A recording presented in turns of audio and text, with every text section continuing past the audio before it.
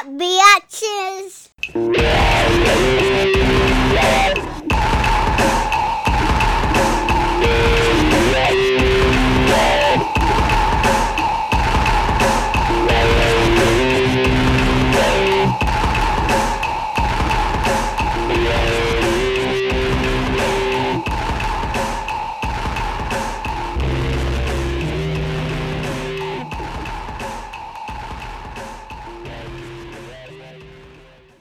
Here we go. Happy Sunday. Apparently, you don't care as much about the Browns either, because every single time I schedule one of these, I'm just like, and my wife is just like, I guess they don't care about the Browns either. I'm like, Yep. Wow, I really don't think about that at all. Yeah, you and me it's both. not even intentional where I'm just like, fuck the Browns. I really enjoy the social aspect of watching the Browns games with friends, but man, another Sunday came and went. I don't even know what's happening today. Yeah, I'm not a huge sports guy. I actually love baseball, but like I don't follow it as much as I would like to, more on Instagram than actually like watching too many Guardians games, but that's about the only pro sport that I'm like, I need to. I was just talking about this last night. I was having dinner with some friends and someone asked me about it, like, you like the Browns? I'm like, fuck. I'm like, no, I'm not. You know, I don't dislike them. But I forgot about them until you just mentioned Yeah, them. right. So and you got to have a lot of explainers. I lived in Pittsburgh for a couple of years, and every time someone hey, what's up? Where are you from? You don't sound like you're from Pittsburgh. I'm from Cleveland. They're like, you like the Browns? I'm like, no, not really. Like, all right, cool. Yeah, oh yeah. It can help you in certain situations. Like in Pittsburgh, like, yeah, us either. I'm like, oh no, mine's more apathy. Yeah. But even that was hatred. good enough for those people. Hey, whatever. You know, just don't get involved. Exactly. Yeah, and I don't know. So I don't know if it's like a dude thing sometimes. Where, and what I mean by that is, you see a guy and you're like, oh, that guy likes sports. Look at him. Yeah. Look at him. He's got tattoos, sports. Like, I don't care about it. I think fantasy football is real dumb. I don't understand that. Golf is stupid. I Yeah. don't like poker, especially with people that don't know poker. I throw a lot of darts. Does that count? Darts is fine. Dude, I Darts throw a is lot of social. darts. Unless you're just like, well, I'm going to Pennsylvania for the Nationals. I'm like, fuck off. Well, like if you're that, yeah, do you? Yeah, I mean, not too much traveling, but yeah, at any moment, if you were like, yeah, there's a professional dart tournament down the road. You like, that let's good? Go. I mean, I'm not going to win, but I'll show Well, up and I'll show people good games. I'll like, beat it plenty of doesn't- people there, but I'm not going to take home a national. like. But you're not just like, because if someone came up to me and like you've thrown darts, I'm like, yeah, I like throwing darts. Oh no, Do you I wanna throw enter like this multiple tournament? times a week. Yeah. Okay. Yeah, I throw in like organized Because if leagues and someone's shit. going to go to a tournament, I'm like, no, I Yeah, don't. no. No. Yeah, I go to tournaments. I want to go to like BW3s, throw a few and leave. Right. See, okay. I feel well, I you. didn't mean to shit on your. No, hobby. it's okay because I shit on it all the time because it is like the dorkiest thing. You should see the people I play with. It's embarrassing. But that's, I don't know, man. I guess I don't know how old you are, but like, you know, when you kind of get older, you know, you don't just want to just work and go to bed and work and go to Yeah. bed, especially when you start a family. Like, you got to have some shit to mix things up. I'm super competitive. I don't know Yeah. about you. Like, I see some martial arts things, but like, I need some like competition in my life well, sometimes. I used to be, and I'm not saying I'm not competitive now, but martial arts super, like jiu-jitsu is what I primarily it's super humbling because it is a slow fucking sport. Oh, I yeah, mean, yeah, it's yeah. really, really And I slow. wouldn't know jujitsu versus karate, to be quite honest. Pardon my ignorance. That's but, okay. Jiu-jitsu I mean, is essentially it's submission wrestling. So yeah. But yeah, I mean, like the analogy that me and some guys at the school use is like, you and I haven't played baseball since I was a kid, but you and I can go to the batting cages right now in an hour. We're going to be significantly better just from repetition. yeah. It's not like that in jiu-jitsu. It's I bet. It's very slow. It's very, very hard. I mean, wrestling's the same. Right. Any type of thing like Yeah, that. I would say like, anything where it's like leverage and positioning and shit like that. There's Yeah. a lot of math you're doing in your head that you don't realize that you're doing. And like size and strength, athleticism, that shit completely matters. But yeah. But I mean, I remember when I started. I remember getting dumped on my head by like a 17-year-old girl. Oh yeah. Because she just knew where to be. Yep. And I was just like, what? Why do I feel like I'm just off balance all the time? And it's like that for like 2 years. I bet, dude. Yeah, I bet. it's humbling, and you either just like, I need to figure out why I'm so bad at this, or you're like, I'm not doing going this. home. This is terrible. So Oh, I feel yeah, that. you That's have to fishing find for like me. something to kind of keep. And if it's darts, if it's some people do like golf, like. I had the argument about golf with the same guy yesterday. I'm like, no, it's expensive. Oh, yeah, it's it's like ridiculously 7 hours expensive. long, So and I have to dress up. Fuck off, man! Like, I don't want to do that. Yeah, I don't think they'd allow me. I don't own clothes that I could wear that they'd allow me to be on. No, I had to go. I golfed like 3 months ago for like it was a fundraiser, like a friend of mine's fundraiser. Like, yeah, I'll go to that. Whatever. I like the other parts. I like being outside and drinking beer in the sun and joking. That's a blast. But then you hand me the club. I'm like, I don't want to do this. I'll just follow you guys. I'll drive the cart. I love driving the cart. I'll drive the cart. You guys just It's play. like a smaller, very stupid looking car, and I love that shit. You and me both. But yeah, I'm just like, nope, I can't get into that either. But I had to scramble around. I'm like, I don't have anything I can wear to this. No. I have like clothes that I wear to work, but I'm not going there in long pants and like a button-down shirt. You have to buy golf clothes. Right. And then I drew the line at shoes. I'm like, I'm wearing tennis shoes. If I had to show up at your wedding, I'd probably be wearing this with like the one button-up shirt that I own. And if it was your funeral, I might just wear this because my other shirt is bright black, blue. You're good on yeah, so I'm like, it's and more... And technically, I guess, depending on your thoughts on marriage, black is also appropriate for weddings. Yeah. Well, now that we've established our credentials in terms of athleticism and hobbies, please, sir. And well, I know... I was going to say, is this even part of the thing? We're just getting to know each other for on an accident. I'm not great at starting podcasts. Right. If we started off with welcome to the guiltless, I wouldn't listen to this shit.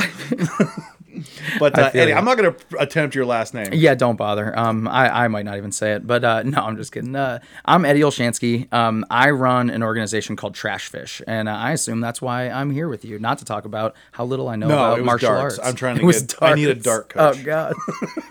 I'm gonna get some heat from my friends for claiming to be good at darts if they listen to this podcast. So really? Oh yeah. Well, that's why I've never. Some of them claimed. are really good, dude. It's some of that shit's scary, man. They're believe it or not, there are guys in Cleveland right now that they're the best. They're top 5 in the country. Really? Yep. Fuck. I kind of want to talk to them. I'll give you stop this. I'll give you some names. Like one of my best friends, he started one of the leagues that I'm in, and I mean, between him and 3 or 4 other dudes, any given day they're going to beat any professional darter in the country. And they're wild, I mean, they're professionals as it goes. They get sponsorships and stuff. You make money? I mean, you can. If I'm winning tournaments locally here, yeah, like I'll go to the bar and walk away with $20, and that's cool. But no, I haven't won a big purse tournament. I think the most I've won in a single tournament, and we have a national. Our extravaganza is a national sanctioned darts event, professional. The best ones travel all over the country to come to Cleveland. I think it's in Strongsville. Yeah, we play at the hotel down there. There's like 250, 300 people, $20,000 purse. Like, it's a big deal. That's wild. Like, yeah, and that's, you wouldn't know it. No, you wouldn't know it. That's one of those things that, like for me, when I think of things like bowling and pool and darts, I'm really good between 2 and 4 beers. Prior or after, I am fucking useless. But it is fun. Like, I love bowling. Bowling's such a blast for me, and I'm horrible. No. I do like throwing darts because, and it used to get a little shittier because we throw the darts at each other. After right, a while. Right, yeah. And I like pool. I just think I wish I was better at them all because they look cooler. I won't do anything. Yeah, I won't do anything that I'm not good at, so I don't play pool. I only do things I'm bad at because there's not a whole lot of things I'm good at. I wish I could be that way. I'm good at. I wish I could be that way.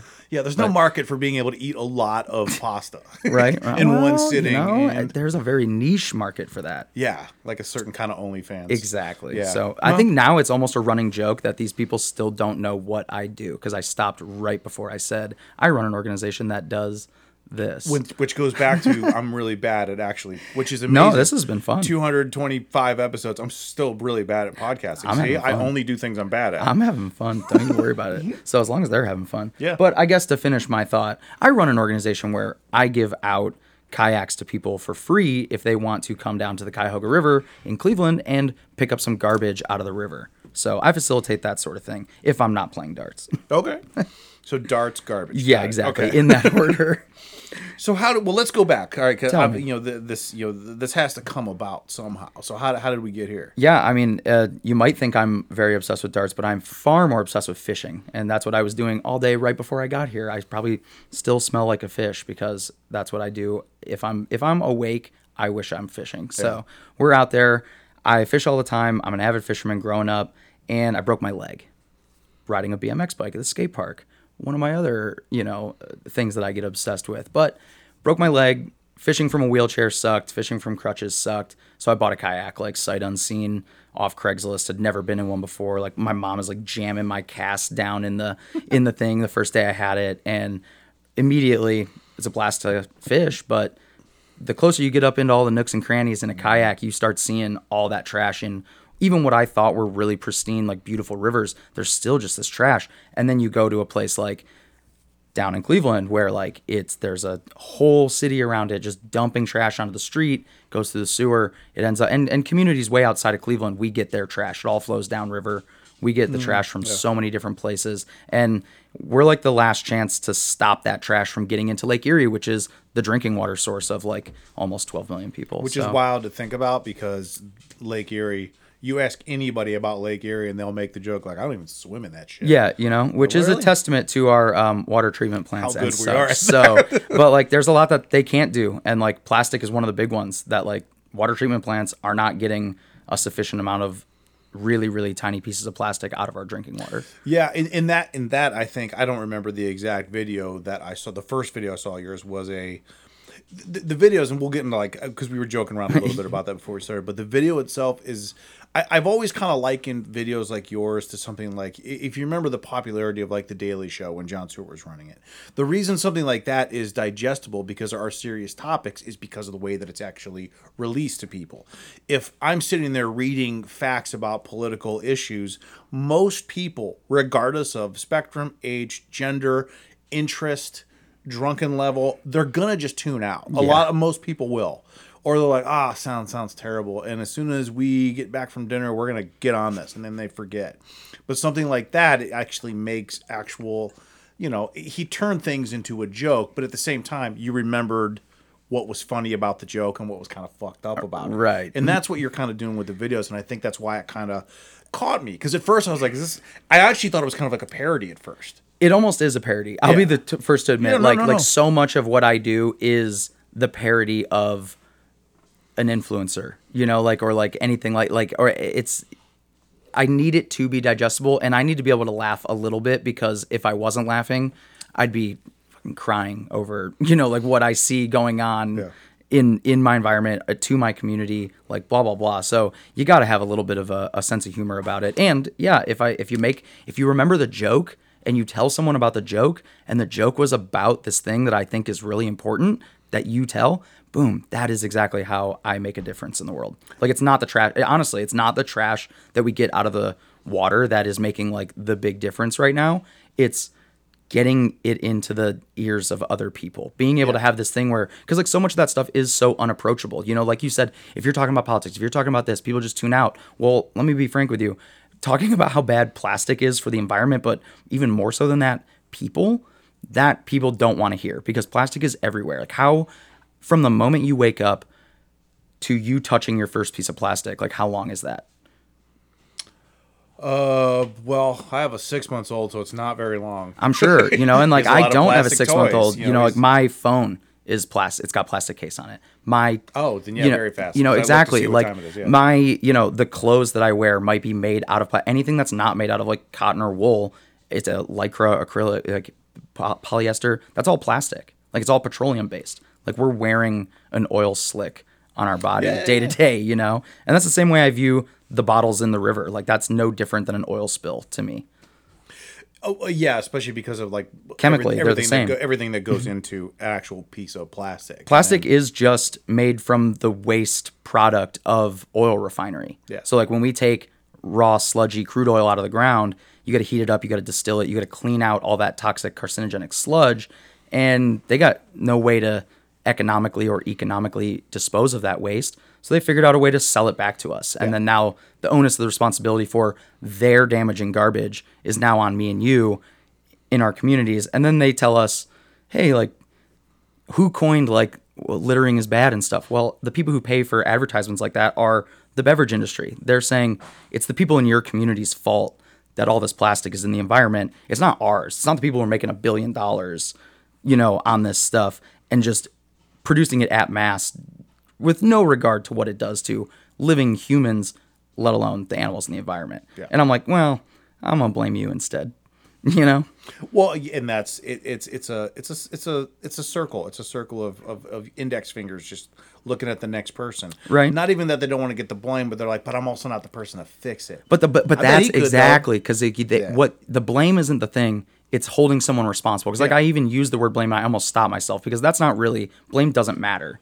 It's like, who's going to be helping us do this? Because I'm broke. Like there's no way to afford to do what I do and give these kayaks for free without massive like detriment to my wallet. Pepsi and Coca-Cola and Nestle and Ocean Spray, the American Beverage Council, they should be helping us do some of this stuff. Yeah. And they're not. And I don't know. Actually, I brought you a little present because they don't like to, they pass that onus of responsibility onto us, right? So like if they sold you a product, you had the choice. What do you do with it? And like, what do you choose to do with it? Like, I mean, we're Americans. We love to recycle, right? Yeah. We throw it in the recycling bin. That's what we love to do. That's what we call recycling. So like in your head, like a fucking freedom fighter when I do it. Everyone's you do, and like I'm like, look what I'm doing, you bitches. Right? Might hurt your feelings really bad here. It's what you're doing is probably worse than for the environment than not recycling. It absolutely could be explain. At least. It absolutely could be. So they say like less than 10% of all plastic it gets recycled. Yes. So we all use, and a huge portion of that, let me make this clear, a huge portion of that is burned for fuel. That's what we do in this world for recycling. We take a bottle, we don't take a bottle, turn it into another bottle. That's not how it works. We have cleaning and sorting infrastructure in this country where we take these plastics, we take out the stuff, that the throwaway stuff, giant pile of plastic, we ship it off to another country. Because like it wouldn't even be legal to do what we actually do consider recycling in this world in our country. So we send it somewhere else. They typically are going to take the very, very small amount of that stuff that could potentially be turned into like, they make like carpet out of recycled plastic. They make like some thin grocery bags out of plastic. If you've bought like a soap bottle that says, oh, it's post-consumer recycle, it's probably like less than 3% actual recycled material because like it's just not good plastic. They're not going to make a good product out of it. Something like you can wear out like your carpet, great. That's recyclable. Everything else is just burned. It's burned for fuel, to fuel a factory, to make more meaningless stuff probably. And they do it in countries where that's legal, which is why we don't. This is why we ship all of our trash elsewhere. Well, yeah. Well, because you start thinking about like burning things for fuel, then you start talking more about like carbon emissions and things like that, which has been a really, really big one over the last couple of years, and I think it really picked up steam in the last like 18 months, at least in terms of I think social media visibility, because you have the gas car, and this is the easiest way that people ingest it, the gas car versus the electric car right now. And now what's coming out now is obviously the gas and the carbon emissions is bad, but then they're like, what about these batteries for the car? There essentially really isn't a good answer. And when you talk about like the other countries too, especially the carbon emissions, it's a little frightening when you actually think about it, because they're like, I think it was a comedian was talking about this out in Britain, and he was just like, Great Britain is responsible for 1% of the carbon emissions. The real problem, and this is where it gets really dicey, is India, China, Africa.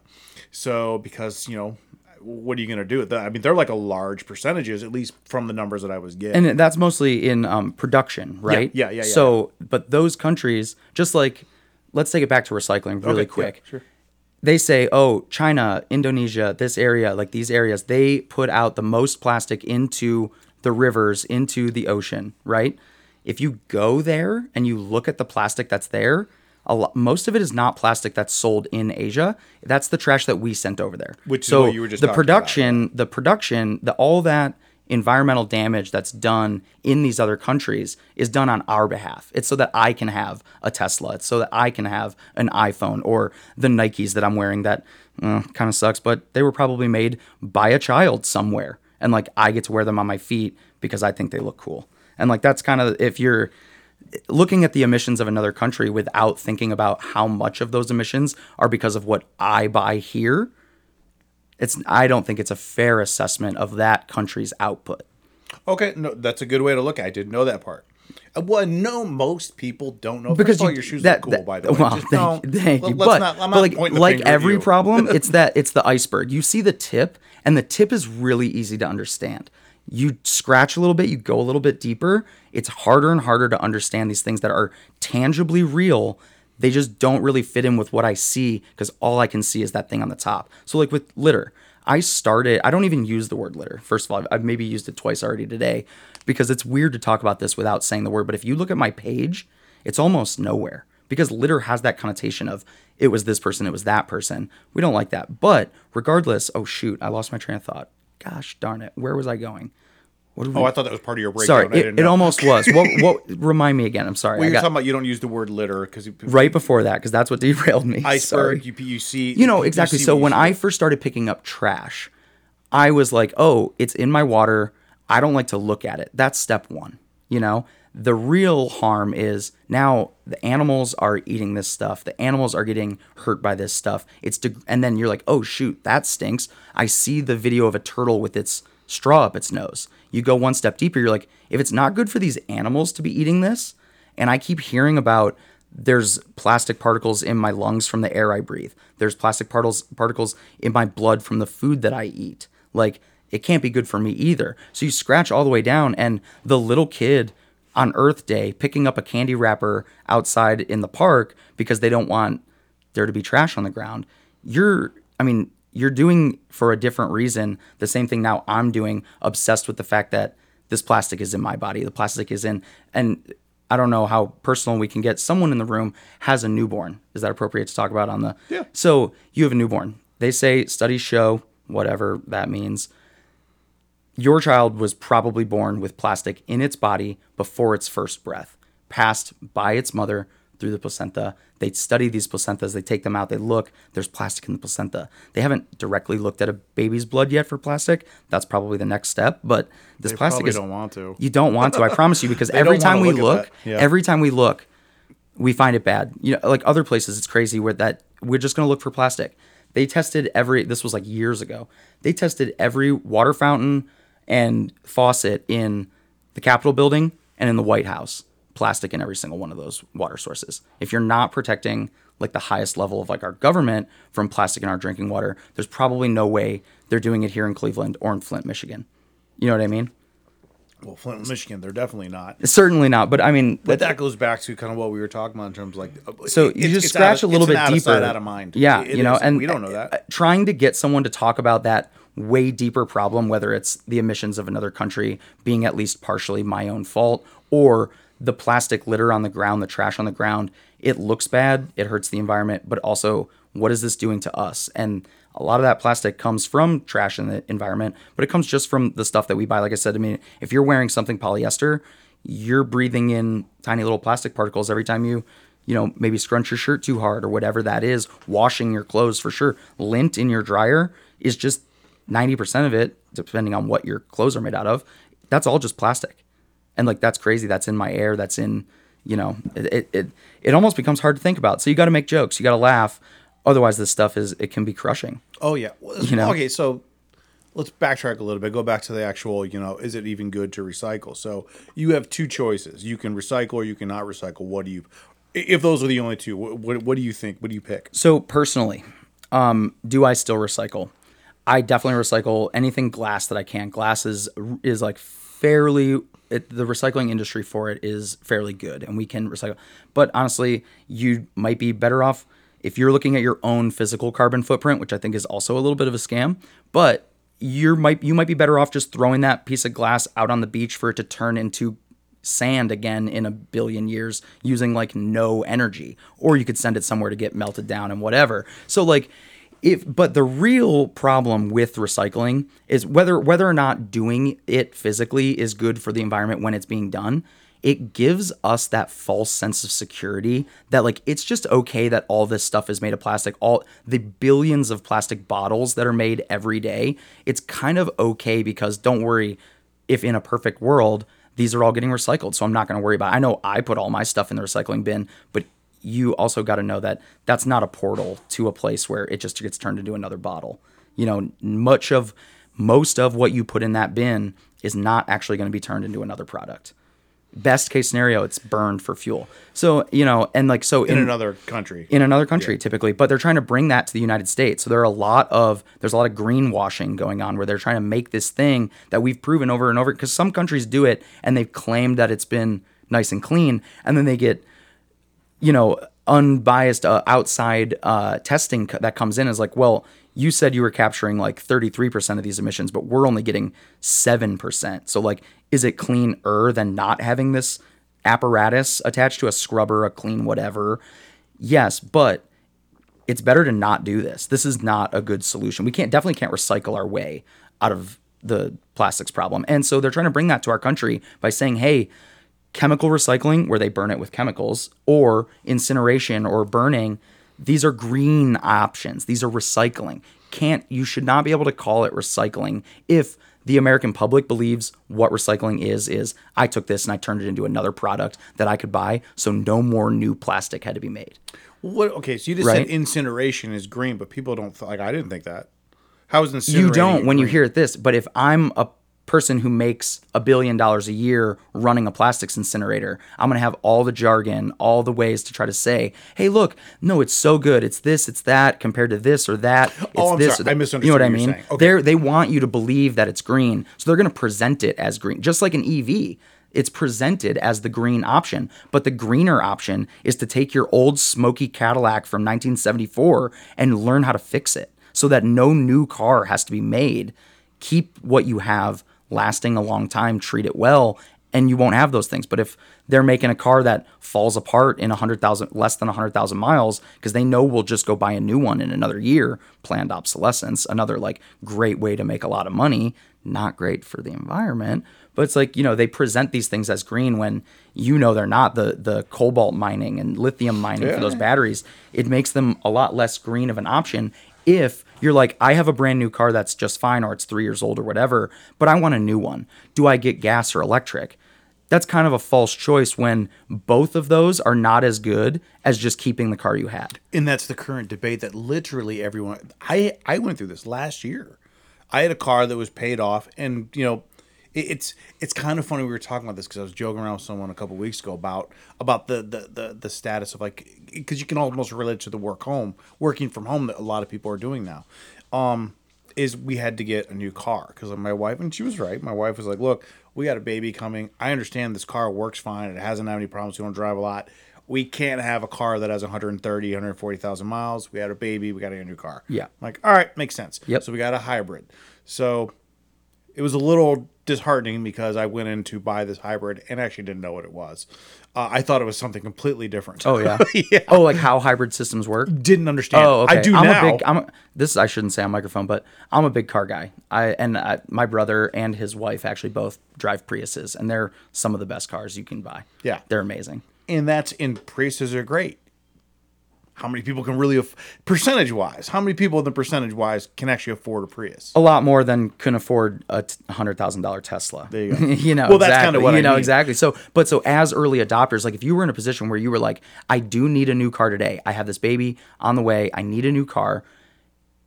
Can I get the minivan that is EV? Or can I get the minivan that's gas? If you lived in a place where there was infrastructure already in place where you could charge it and it made sense for you, or if you were even lucky enough to be able to install the fairly simple chargers at home, which we looked at, boom, they're not too bad. And then so now you are paving the way. You're taking a sacrifice, whether it's you're paying a little bit more for a new EV than hopefully someone will down the road. If we can early adopt some of these things that are awkward and hard or expensive, if you're the early adopter and you can test out the lemon to make it so that now instead of only making a $100,000 car, they can make a $25,000 EV in a couple of years. And because enough people bought these expensive new ones that are a little bit buggy, we now have the right chargers for them. We have this, we have that. None of that can come if there's not people just willing to be like, I'll take that leap of faith. I'll be that early adopter. I'm going to go out and buy that Tesla, even though I know there's nowhere around here that I can charge it because it fits. I can kind of fit it into my life. So I can make the sacrifices to do that. You know what I mean? And that's why I kind of related it to like the remote work from home is because I think more and more people can, whether they're doing it for that reason or not. And so now when we had COVID, we had lockdown. Right. That is like the first time most people ever even knew work from home was a thing. Yeah. But like Zoom already existed. It got way bigger because of the COVID. It got fucking exploded after that. And so but all these things were already kind of in place because there were these early adopters. There were these companies that were like, I can't really afford a office for all my workers. It's just cheaper for me to let them work from home. And then they find out, oh, you're just as productive. You might even be more productive. You're this, you're that. If those people hadn't taken the risk before Zoom, when you were just using Slack chat or like something else that might not be as good, I don't know. No offense to anyone that loves Slack or whatever. But like if you didn't have those people who were doing it before it was necessary,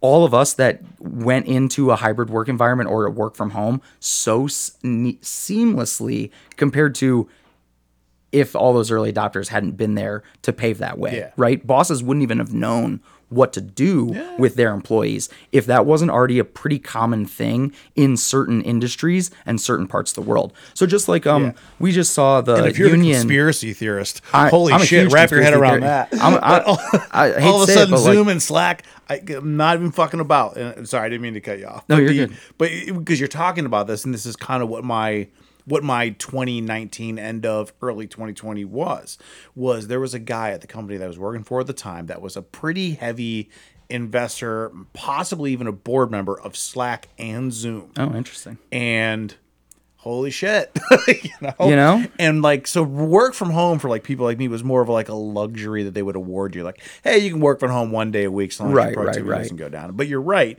Everyone kind of had to figure that out because there were places, I was working for a place that had 3 floors in a big building in downtown Cleveland.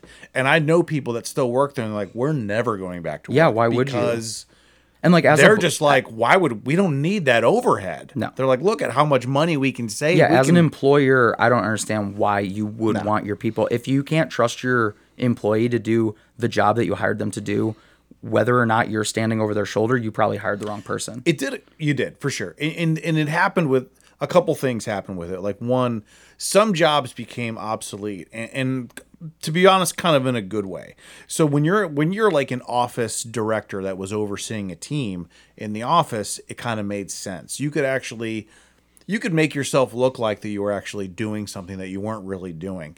When remote happened, turns out we didn't need that person. There was like this layer of manager that everyone's like, we don't need that how did we not know we never needed that person? Right. We never did. They don't do anything. And the other thing that it did is it showed people that when we forced them to work from home, it's like our business just have to adapt. Period. Oh yeah. That's and it. like, so we're looking now at, it's impossible. We're staring down the barrel of a 4-day work week in this country. And a lot of that is thanks to the UAW, the auto workers that were just on strike, or I think they might have just very recently come to some kind of agreement, but heavy in their, not demands, what they would like to see, be adequate working conditions for them was a 4-day work week. And you're not docking our pay. And I promise you guys are going to be able to figure this out because it's already popular in other countries. It's already been early adopted by these other countries. We just don't think like that in this country because it's not in our news. They're not. That one's going to be tougher. They're not talking about the fact that these systems that might not be great for these massive corporations already work other places. They're like, oh no, that could never work. But it's like, well, if you just read about like what they do in some of these other countries, it works for them. So we could probably figure that out. Yeah. So the remote work had to work because it was forced upon us. The 4-day work week's going to be a lot harder. I'm not saying it's going to be easy. But nothing was. The 5-day work week probably wasn't easy for these people, but we didn't have that until unions stepped up and said, we're not going to work 7 days a week. We're not going to work 18 hours a day. It's going to be 8 hours. If I'm more than that, it's overtime. And it's going to be 5 days a week. If it's more than that, it's overtime. We didn't have that until unions demanded it. Yeah. And they looked at it the same way. They said, that's crazy. That's never going to work here. Could you imagine now if half the jobs that you've had in your life, you had to work 7 days a week or you had to work 18 hours a day? No, not at all. Me neither. But that was commonplace not that long ago in this country. Yeah. And that's radical ideas seem radical until with hindsight. See, and I don't think it's a radical idea because I know it does work in other places, but like it's almost like the Bernie Sanders effect. The Bernie Sanders plan makes sense if we're all in Norway or something like that. It's a great day one go forward if we're starting everything out. We're not starting forward. We're going backwards and then correcting everything. It's in the reason that and I don't know if you've ever worked on the corporate side of things. I still do. Yeah. The problem with it, especially right now, like if you go on like a LinkedIn or like an Indeed, there's 2 types of people that are on LinkedIn and Indeed. They're being laid off or they can't find people to work. That's it. That's all there is. Yep. Companies are like, we can't hire people fast enough. We need work. We have work. We have this. We have this. Other places are laying people off left and right because we're still not figured out what happened in March of 2020. Right. And some businesses, honestly, they're just going to go away. Jobs are going to go away. And like sometimes that's okay. Like, I mean, I it agree. really stinks that like someone lost their job and like hopefully their family is not like in a place where it's I agree. bad. It's harder for them to exist well. But like if your job, just kind of, no offense to the office managers of the world, but you said like work from home eliminated the need for an office manager. Yeah. Your job can become obsolete. There's another, you can find something else. Quickly. You could do this or like whatever. Like, I mean, imagine thinking, you know, when we were just farmers in this country, thinking about what an office manager might be. You can't have that idea because there's so many steps in between that don't make any sense. So like we're looking at, you lost a job today in 2023. The job you have in 2026 might not be a thing that exists today in 2023. Yeah. Stuff moves so fast that like you can't tell. You might, you know, that was like a big thing back there. Cut the coal mines. What are these coal miners going to do? You're going to teach them to code? Well, it's like, now we have too many coders. You know what I mean? So it's like, the learn to code # joke. You know, and so, but like that. you don't know what the job that this person is going to be fully capable of doing in the near future because that job just literally might not exist yet. It's a fun. I don't remember where I heard this analogy, but it was so funny when I heard it, and it's funny when I think about it because we're talking about just new radical ideas. And we were talking about like baseball.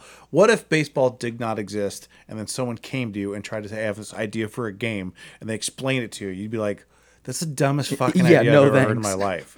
You want 9 people to stand around at the off chance that this other guy also might hit the ball in their general direction, right? And if if you really think about what baseball was when it was first invented, the rules were way more bonkers. So it would have been even harder to that's with 125 years of refining those rules has done, and the game still is a little rough sometimes. It's still pretty hard to watch. Thank God there's alcohol. And unfortunately, that alcohol comes in plastic containers, and the reason it comes in plastic containers because it can't be in glass bottles because we're all drunken assholes and then throw them at each other. Well, yeah, that's true too.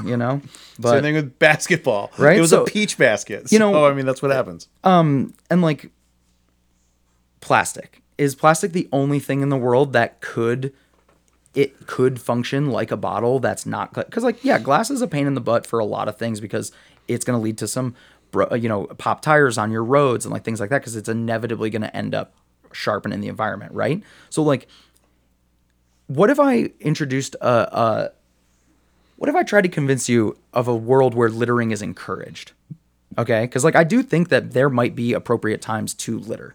And or what we consider litter. So I think it's all material sciences. It's what is this made out of is the real problem. Like I said, it doesn't look good in the environment, but that's step 1 to the problems with our plastic, right? That's the very base level problem with plastics.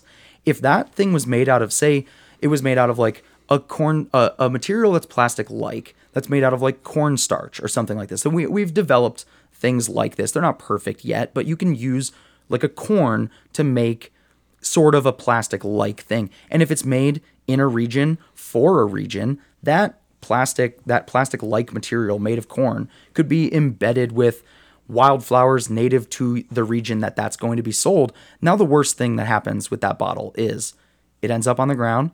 Most of it deteriorates away within 2 weeks or so, being in the sun, being wherever, left to the elements. And then 7 days after that, you've got some native wildflowers with a little bee on top of them. Then you could be that spot might actually be better because I littered that bottle there. The real problem... That's where I got drunk 2 weeks ago. There you go, and you could commemorate that, And so the real problem is what the stuff is made out of. Yeah. Realistic, to me anyways. So I think it's a material sciences issue. If you change...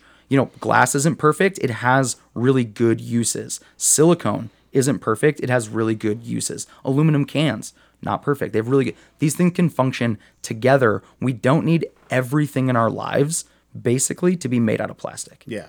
And I agree. It's definitely a material... I personally, I think it's more of a people discussion. I think any problem is more of a people discussion. Well, see, I'll say if you look past the people, it's actually, and it's not even a material sciences issue, it's a money thing. The most powerful corporations on the planet, the richest people, the richest nations, they're oil barons, right? They're petrochemical companies. They're the ones in charge of getting crude oil out of the earth and giving us burning fuels, right? Yeah. Their waste product, like we said, this thing that, they used to just dump it in the ocean. They've always had this problem. They used to dump it in the ocean. And when people found out about that, we made laws against it. They're not allowed to do it. They then had to find, like I said earlier, an economical or ecological way to get rid of their problem. They can't find an ecological way. There's nowhere to put it that's safe to just dump it, right? And economically, if you were to what are we going to do? Build a giant dome in part of the ocean to fill with our oil and trap it? It's going to cost you too much money and it's not going to work. Yeah. It doesn't make any sense. And even recycling doesn't work. Most plastics could be recycled. The problem is there's no economy for them. It's either too expensive to do or there's no one to buy that plastic because it sucks anyways when it's done. So the real problem is the money. Where is for plastic, which we basically see as free because we almost never pay for raw plastic. You're buying a product and it comes with packaging, whatever, Yeah. So we don't really see the cost of the plastic. And a lot of that is because the cost of plastic is negligible because it's the way for these massive corporations to get rid of their waste product that they have no other way to do it. So if we forced them to do something else with it except for sell it back to us, they'd kind of be screwed. But on that note, I do believe that these companies are really smart. They hire the best scientists in the world to do stuff.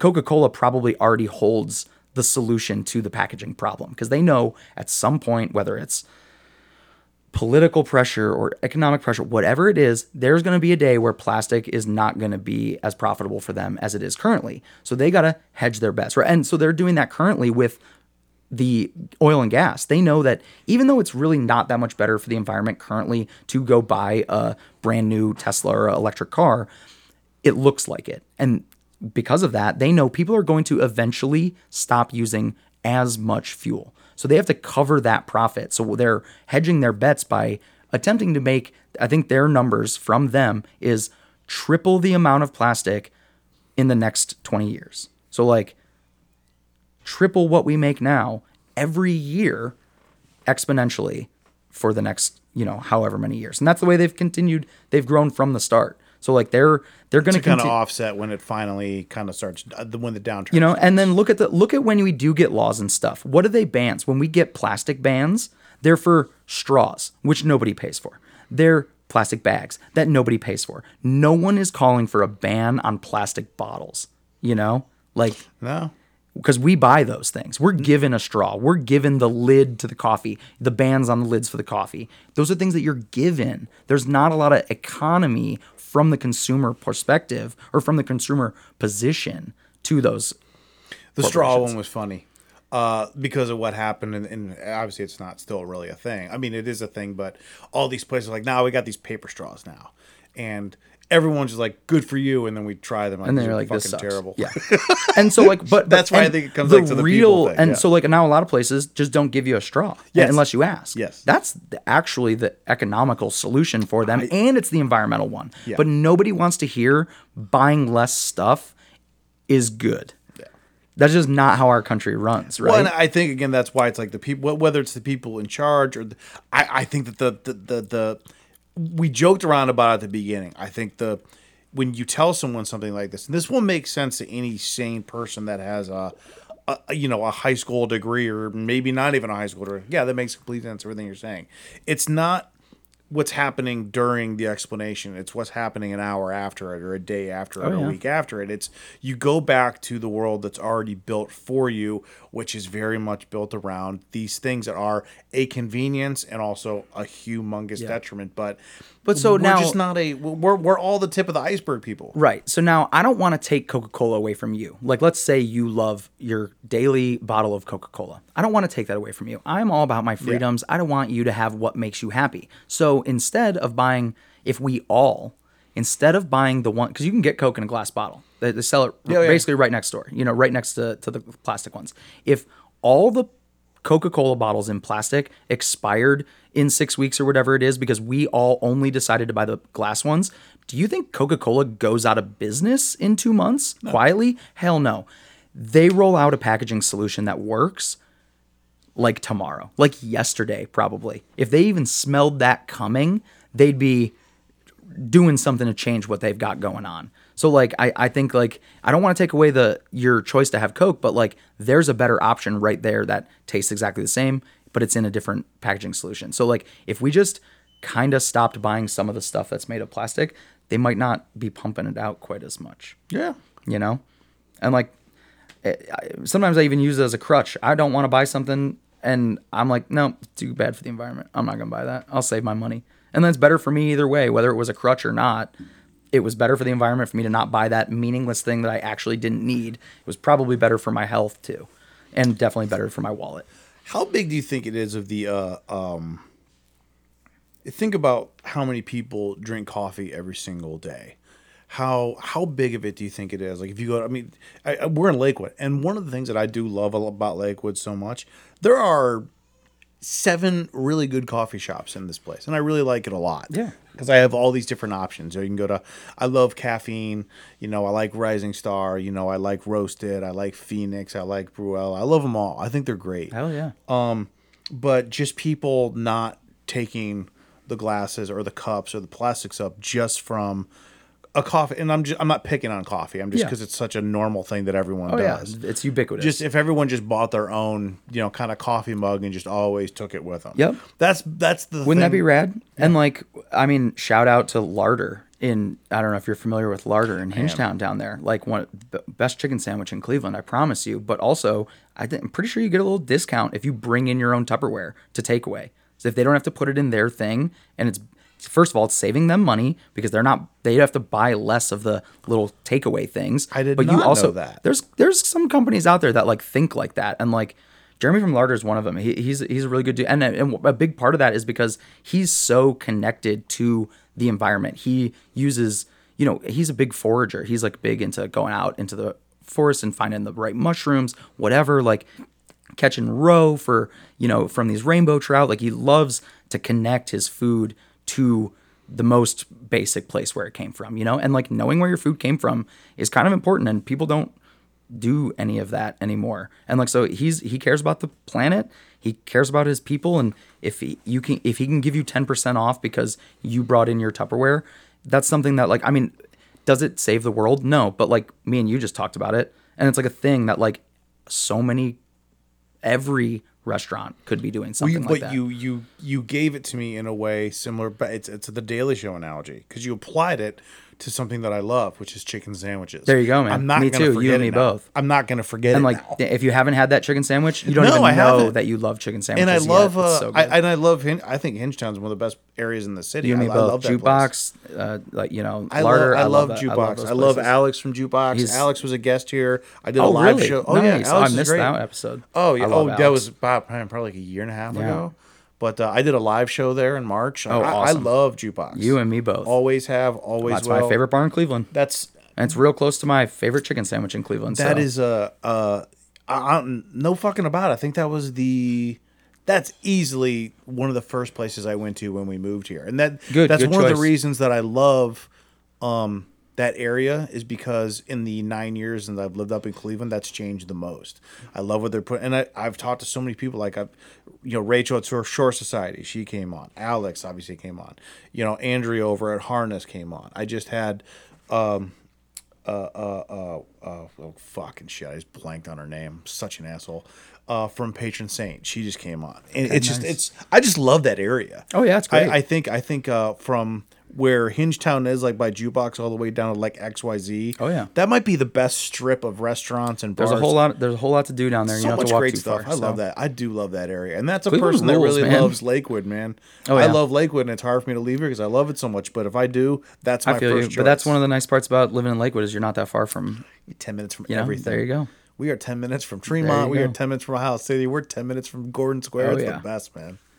You can't beat it. But I mean, that's an amazing thing to know. And again, I'm not gonna forget that. Right. Which is, and like, so here's another one. Okay. There's multiple places in this city where you can bring your own, and this might not save you money right off the bat. You can bring your own containers for any soap you want. You know, you can go to, there's soap refilleries here. They have bulk soap, plenty of different scents. I did not know for, that at all. For your washing your dog, to washing your floor, to washing your bed sheets, to washing your newborn baby's hair. They've got a soap and you bring your own bottle, and then they weigh it, you pay, you go. You bring back the bottle. I did not know that. And you know what sucks is that like this stuff seems so foreign to us, but this is the way it was not that long ago. Before plastic was ubiquitous, before everything we bought, we were supposed to throw away. Like, I mean, plastic has only been a consumer product for like less than 100 years. So like my grandparents lived in a world where like there was basically no plastic for them to buy. My mom has told me the story of like when she had her first bottle of water, like plastic bottle of water. She was like, this is not a thing that's ever happened. And then one time we're wherever, some amusement park that I had never heard of. She was like, and they had plastic water bottles and we couldn't believe it. I was like, that's crazy. Because like you walk into most people's homes and there's 200 plastic water bottles stacked up by the garage door, you know? Oh, yeah, yeah. So it's just, we just need to look, if you want to solve a lot of these problems, you just look back to right before they were a problem. What were we doing? And in some cases, you don't have to look that far back. You don't have to look that far back. It's wild. Plastic's one of them. And like, it's so scary. And like, we don't know, again, in that same vein, we don't really know what this stuff is doing to our bodies. We're getting a lot better idea now that independent scientists are being able to be funded to check some of this stuff, because all that research was done by petrochemical companies, the people who make the this ones who can be like, hey, it's fine. You know, and just like, you know, with our issues with carbon and stuff, ExxonMobil, all of our data that we've had for the last 40 years, we knew 40 years ago because of the same study done by Exxon. Like the biggest polluters did their own studies, and we're like, oh yeah, this is gonna be rough. And then they went ahead and did it anyways, telling us the whole time, and even to this day a lot, no, don't worry about it, it's fine. Even though we knew 60, 70 years ago, we were jacking some stuff up. We had, what was, like lead. Lead was everywhere. We still suffer the consequences of lead now. We've known lead was poisonous back to Rome. The Romans knew lead was poisonous. We've known for basically our entire lives that thing kills you. But if you put it in everything and it makes some people a lot of money, you can just put it in everything and just deal with the consequences later. I mean, my fear is that plastic, we look at plastic in 20 years the way we looked at lead in the 80s and 90s. If there's a market and there's money, you'd be surprised it'll sell. What we can, one, get away with and what we're okay with. And like getting away with it is, how do you get away with it? Like every time one of these, I mean, oil spills, like just take that. How do you keep getting away with this? It's like the most detrimental thing you can do. Just keep happening? Because all we do to them is slap a very small fine compared to their profits. To the revenue, it's not even nothing. So why not? Blip, yeah. Why spend all this money to redo our infrastructure to make sure that this doesn't happen when I could just keep handing out a nickel every time I mess up an entire coastline for 300 years? You know, and so there's countries where I love this idea in things being punishable by a proportion of your money. In some countries, if you get a speeding ticket, that's a percentage of your yearly wage. So if I get caught going 20 miles an hour over the speed limit, but I make $50,000 a year, my speed limit, my ticket might cost me $5. If you make $100,000 a year, yours costs $10. If you make $1 billion a year, yours costs a couple million, because they want that to be proportional to how it affects you. Because a punishment doesn't do anything if it doesn't actually punish you. If you can just if a rich person gets in trouble and their bail's $500,000 to you, it means nothing. It's crippling to them. You know, exactly. I got that in my wallet. Exactly. Yeah. That's pocket change. So but that would be, well, no, maybe not that one. That wouldn't be like viewed as radical, I think, now, because people are all about taxing the rich, and I think that falls in the same category. But when how hard was that to talk about 10 years ago? I mean, like you literally, the term, like, and I'm not even scared to say it on your podcast for your algorithm, but class warfare is like an unspoken thing. Like, and I don't mean chopping off people's heads, Marie Antoinette style or whatever, but like the idea that a billionaire should pay more for his speeding ticket than I do, even though we did the same thing, that you couldn't even talk about that 10 years ago. You know, like there's really famous clips of like, everyone, Obama ruined his career by saying the word class warfare or class war on TV. He was like, we do not say that. That is not a thing that we talk about. And it's like, who does that protect? Well, I mean, and that comes with, I think, also the change over time and the change, because now I don't think it's an issue at all. People love to say that. People bring that up. Some when they don't people, even apply. some people. Oh, I know some people don't like it. Other but I mean, people, that's but like a it's gut wrenching. Oh, I'm gonna judge that person just for even saying that. Well, and that's what I mean in terms of like that's something that it get. The reason that I think that has become a problem now is not because of the discussion itself. It's because we apply it no matter what. Well, you can't control how dumb some people are that are just going to spout ideas, especially on the internet. Oh my God! It's if so bad. every opinion I held true that I saw on the internet made by someone who doesn't understand what they're saying, if I had to disavow that idea because the person who said it was dumb or didn't know or said it wrong or has just no idea what they mean. They just read it somewhere else and are regurgitating it and it didn't even apply. I'm not going to, it doesn't make it a bad idea just because a lot of people are dumb. No, I completely agree with that. Like the one that's, I mean, it's impossible to, like the thing that's going on between Gaza and Israel right now, a word that everyone is throwing around, and this isn't a take on either side, but the word apartheid has been obviously thrown around a lot. No one knows what that means. Oh yeah. I promise you, 8 out of 10 people that use that word today don't know what it means. Yeah, if you but compare they hear to the it, definition, they you know hear what it, it means they're like, culturally. it kind of applies to what we're talking about. You know what it means culturally. Yes. I know that I can say it in this conversation and it applies, but if you ask me what it meant, I have no fucking idea. But it would be far harder for someone to get out all of the things that they feel that apply to that word that don't actually meet the definition, but it fits in. That would happen under this. That would be a part of this thing that if it was actually happening, these things would also fall under that. And that's like the class warfare where the word cuts in pretty quickly. Yeah, and like it's funny, I was watching I don't know, some clip of something, and they're talking about this, and the guy's explaining, oh, like how do you think we should have went about making this decision in the government? And he's like, well, I think this and I think that and I think that, and they're like, hey, like that's communism, or like what, that's like the tenets of communism or whatever. And the guy's like, don't ever say that to me again. And it was like, oh, it was like about like, I don't know, it was something that he really cared about. It was like whatever his thing was, whether saving a dog or whatever it was. They were like, whatever it was that he was like, yeah, that's a really good idea. I think that's the way it should be. And then they're like, hey, this is just that thing that you don't actually understand, but you have a guttural instinct against the word. And they're like, well, we'll change the word, like call it something else. I'm not comfortable with that. And it's like, well, those are a lot of the same people who aren't comfortable changing what they call other things. We just had a big one in the birding world. I'm not a huge birder, but like, we talked a little joke about how much we love conspiracy theories. I love conspiracy theories. Birds aren't real, hands down. They're government drones. Can't convince me otherwise. Oh, that's the funniest. Yeah, it's so funny. That's like the best I don't one. actually believe it, but like am I gonna buy like my friend who's getting her doctorate in ornithology? Like, am I gonna buy her a shirt that says birds aren't real? Absolutely. And like, am I gonna make all those jokes?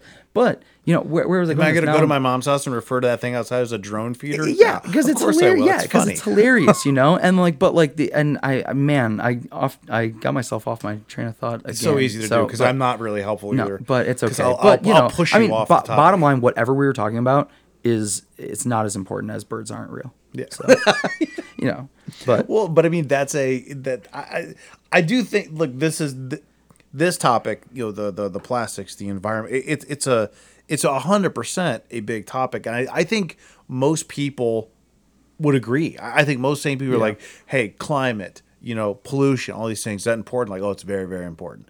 But that is kind of the extent in which we'll go or really will know. And that's not slamming anyone or coming down on anyone who's not more informed. Unfortunately, we're pretty central creatures. I got to deal with my shit today. Everyone's got their own things that they worry about. Like and everyone's got their thing that like they know. Like even the dumbest person knows some stuff that the smartest person doesn't. Yes.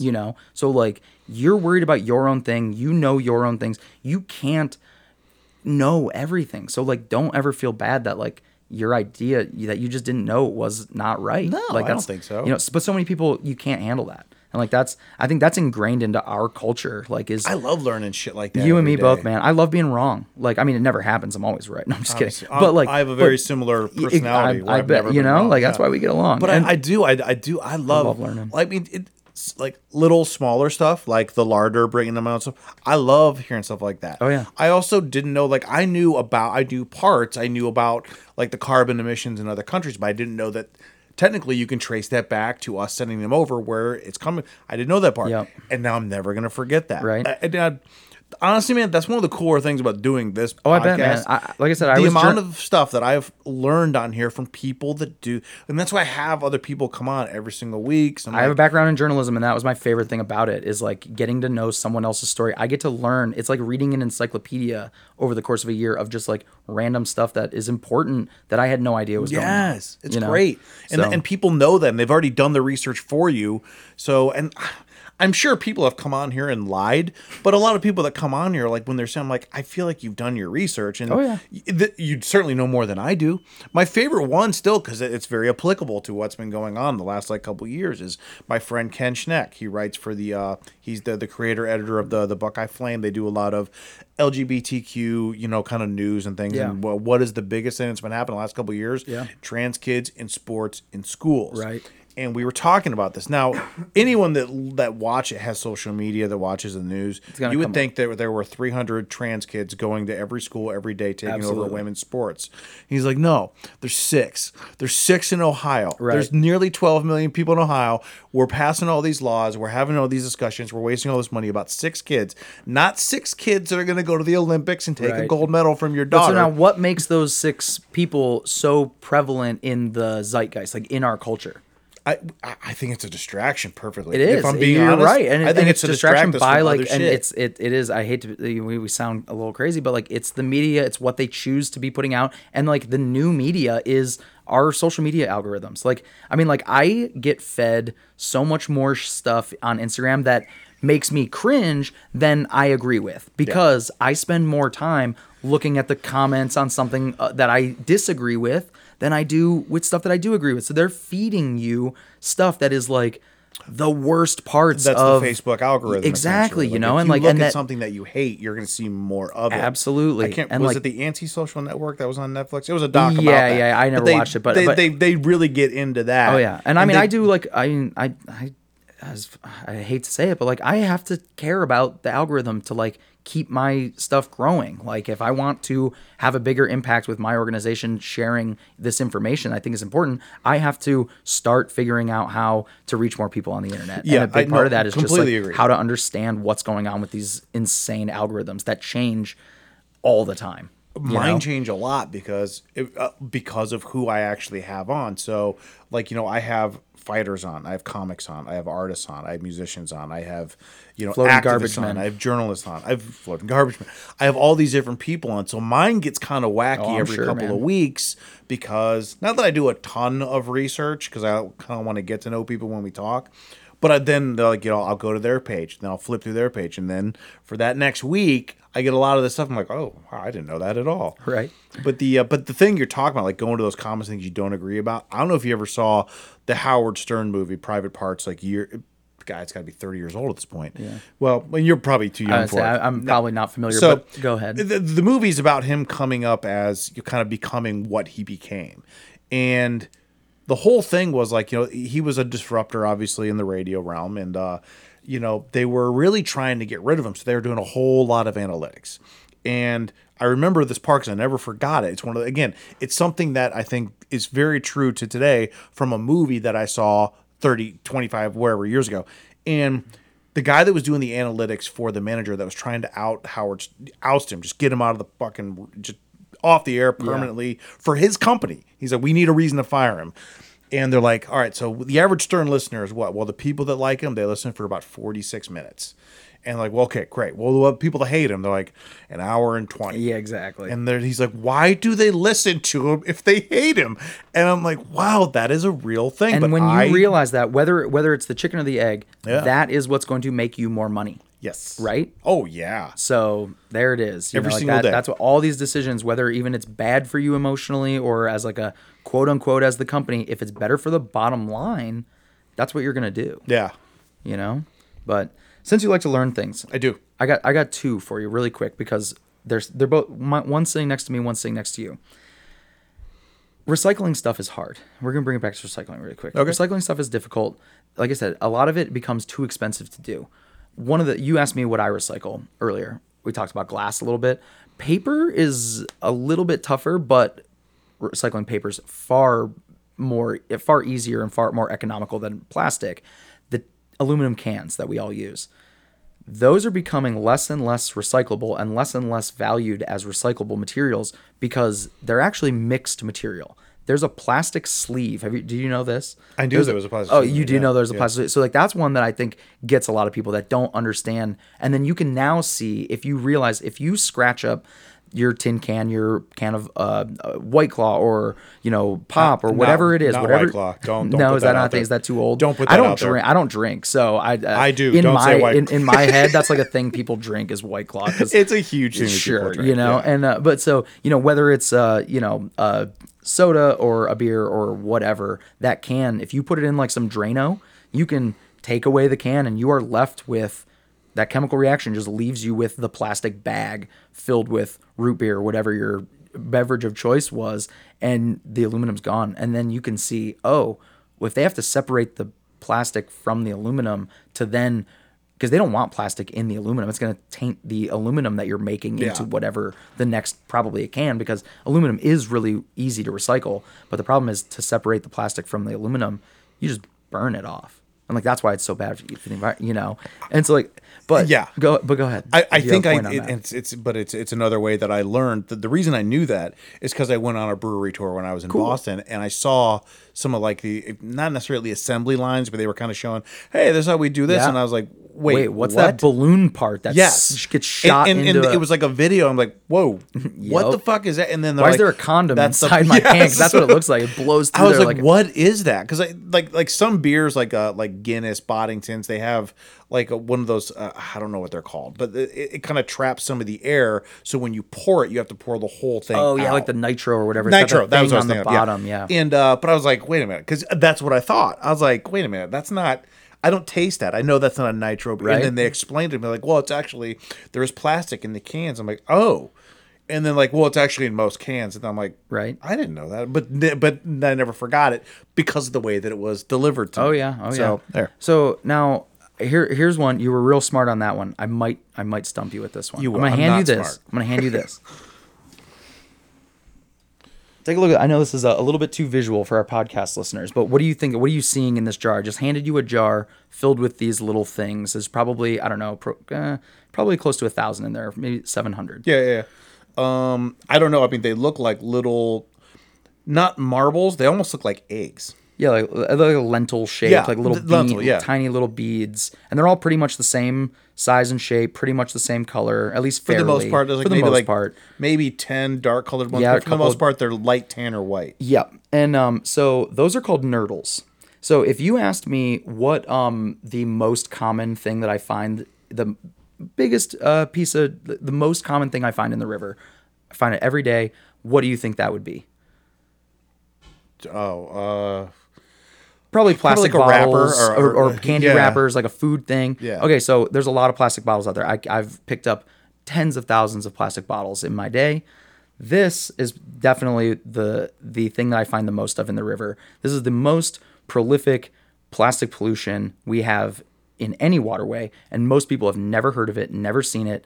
I've got countless, hundreds of thousands of these that I've pulled out of waterways around here. That's called a nurdle. That is the building block of all plastic products. So like the rim for this microphone made of plastic, it was probably maybe 1,000 of those that get melted down, colored whatever color, and then molded into whatever product. If it's your toothbrush, if it's my kayak was by weight about 2 million of those tiny little nurdles to start its life. Those clear plastic nurdles, these little plastic beads, little resin pellets. That's how we make all plastic products. That is the most prevalent piece of trash that I find floating through our river, and no one's ever heard of it. Well, also like something like this, how do you even find this? Because I would think you got to know where to look. You got to know how to look too. Because like I said in my program, we take out, whether it's just like you and your family and your kid, or your best friend, or we take out your business. If you want the whole, it's a team building exercise. You take out the whole office. We got kayaks for you. We'll take you out there. We'll talk about this stuff. But we also deal with a lot of people who are really connected to the river. Like rowing coaches that bring their high school kids out on the kayaks, and they're experiencing the river in a slightly different way than they would if they're practicing for their race for high school, right? Or like say, just take them, because that's a really good one. I just had this happen to me not that long ago. A coach for a high school rowing team, I had them out and I showed them those, and I explained to them what they was, and I said, I've got 250,000 of these things that I've sorted out of this river, that I've pulled out of this river. He was like, no, you didn't. Like, I'm in this river. I've been in this river 4 days a week for the last 45 years, and I've never seen this. And I'm like, well, here, I'll show you how to find them. I'll show you where to look for them. And then 2 weeks later, and he's blown away, because he admits, okay, you didn't just plant these here. Goes home, yeah, no. So it goes home. And then after their next practice, 2 weeks later, couple practices later, whatever it is, I get an email. Hey, I cannot stop seeing these nurdles. Like, you've ruined this for me. Like, I can't believe that I went from not being able to not see them to going 35 years or whatever it was without ever seeing these in the water. They didn't just start coming. So those get lost both in shipping. Like, there's no rules. There's no like regulation that even says that you have to have a lid on the container that those nurdles are being shipped around the country on, or on a boat even, so that they could be flying off just there in shipping. I think a lot more of them are lost in manufacturing. Like, when you are a company that makes kayaks, say, and like, I know the company that makes my kayak, Crescent Kayak, they would never let this happen, because they're as responsible as you can possibly be, and they're proud of it. Made here in America, Crescent Kayaks, by the way. And but so blah blah blah. If they're using, say, 1 billion nurdles in a day, like they make X number of kayaks, use however many for a day. If you lose a couple 100,000 on the ground, you can't just pick those up and clean them and put them back into the machine. They're contaminated. They might damage the product or whatever. So it's just easier to sweep them into your drains, which again, Crescent Kayak would never do. But you could theoretically just sweep them into your drains, because there's no rules that say you have to have nets on your sewers or screens on your drains in your facility. So most of them are probably lost in the manufacturing process, if not then the shipping, because those are the two ways those get out into the environment. So what purpose do they serve? They become every product you've ever used that's made out of plastic. It all starts its life as that. So like, okay. Like when we talk about microplastics, you have this water bottle that breaks down into these tiny pieces. Okay, that's sorry. not those. All right. That's the opposite of these. This is what all plastic products start. They're building blocks for plastic. So I mean, what's plastic right there? The case for your earphones. Yeah. Started out as a bunch of those. It gets dyed white and then extruded or molded or whatever the process they're using to make whatever plastic like product. Plastic Play-Doh, essentially. Basically, Okay. and they get shipped around like that, and then they can mold it into whatever. Okay. So every plastic, a water bottle starts its life as 70 to 150 of those, like a standard like plastic water bottle. Okay. Does that make sense? It does, yes. They're everywhere. Okay. It's just, yeah. They're but I everywhere, can see why. I can see why you cannot. I mean, these are. You're right. There's a couple hundred in here probably, but one singular, they're so small. That's a week of work. The size of a marble. I mean, yeah, they're very tiny. small. That's wild. But they're everywhere. And so to an animal, that's an egg. That's this little thing. And when we find like a dead seagull, you get, not me personally, I've never cut open a seagull to see how much plastic was in its belly, but like you see these reports online, this like dead seabird, and it decayed and you see all that plastic inside of it. A lot of it is going to be those nurdles. Oh. And like, I mean, I promise you, you can go down, we're in Lakewood. You can probably go to the Solstice Stairs. If you walked around by those rocks, you could probably find nurdles tucked in little the next time I little go. cracks and crevices. But like, I mean, you could definitely go to Edgewater. You'll find one every day at Edgewater, especially if you walk off the main beach. You'll find them everywhere. They're stuck to all the rocks. They're everywhere, man. And I mean, scientists. I mean, I found all these, and I have 250,000 of them that I've found and sorted and cleaned. So because when I pick them up, typically I'm looking for like little sticks and leaves and stuff that are kind of the same size and weight as those, and then I can take my little net and scoop all that up. Then I dry it out. Then I dry all that out, and then I have to remove all the organic matter by putting it through sifters and a shaker and a blower and all this insanity stuff that I've built to try to sort it all out so I can get just those and weigh those. That's how I count how many there are. It's like I know what 200 of them, hand counted, weigh. So I have a rough estimate of by weight, like what I have. Okay. Well, and that was my question. How do you actually? Because if these Yeah, are I'm not like at counting the those by bottom hand, of, brother. Oh, I know, No. but I mean in terms of like the, like how do you actually pull these out without actually pulling out actual just natural material? Or I do. It all comes, even you like know, a lot of, so when I fish first, eggs or some shit like right, that. 'Cause when that's I, what they look like. when I first started, when I first started noticing these nurdles, when I learned about them and I went out into the river that I had already spent a lot of time working in, and I was like, I've never seen these before. I should go start looking. Boom. I was finding them immediately day one. It didn't take me a single day to find them. It was within 20, 30 minutes that I found my first nurdle, and I never stopped. And it's like, so it takes a lot of, and at that point I was just doing it by my fingers, like a little pinch, picking out these little things that are, like you said, smaller than a, you know, kernel of corn, a popcorn kernel or something. Yeah. That's actually fairly right size. And, but so picking them out one by one, now I have a little 4-inch net that makes my life a little bit easier because Yeah. I can see them. I know where they're at. Scoop, scoop, scoop, try to get as little of the other stuff as possible. And then I take all that home and I work on it. I mean, that's wild, man. Yeah, it's insane. That really is. I mean, that's one of those things that, you know, it's almost like a hiding in plain sight, you know, Yeah. kind of scenario, because it's not like it's not like these are hidden somewhere. They're literally everywhere from what you're telling me, and anyone can go out right now and they could probably find some relatively easily. Yep.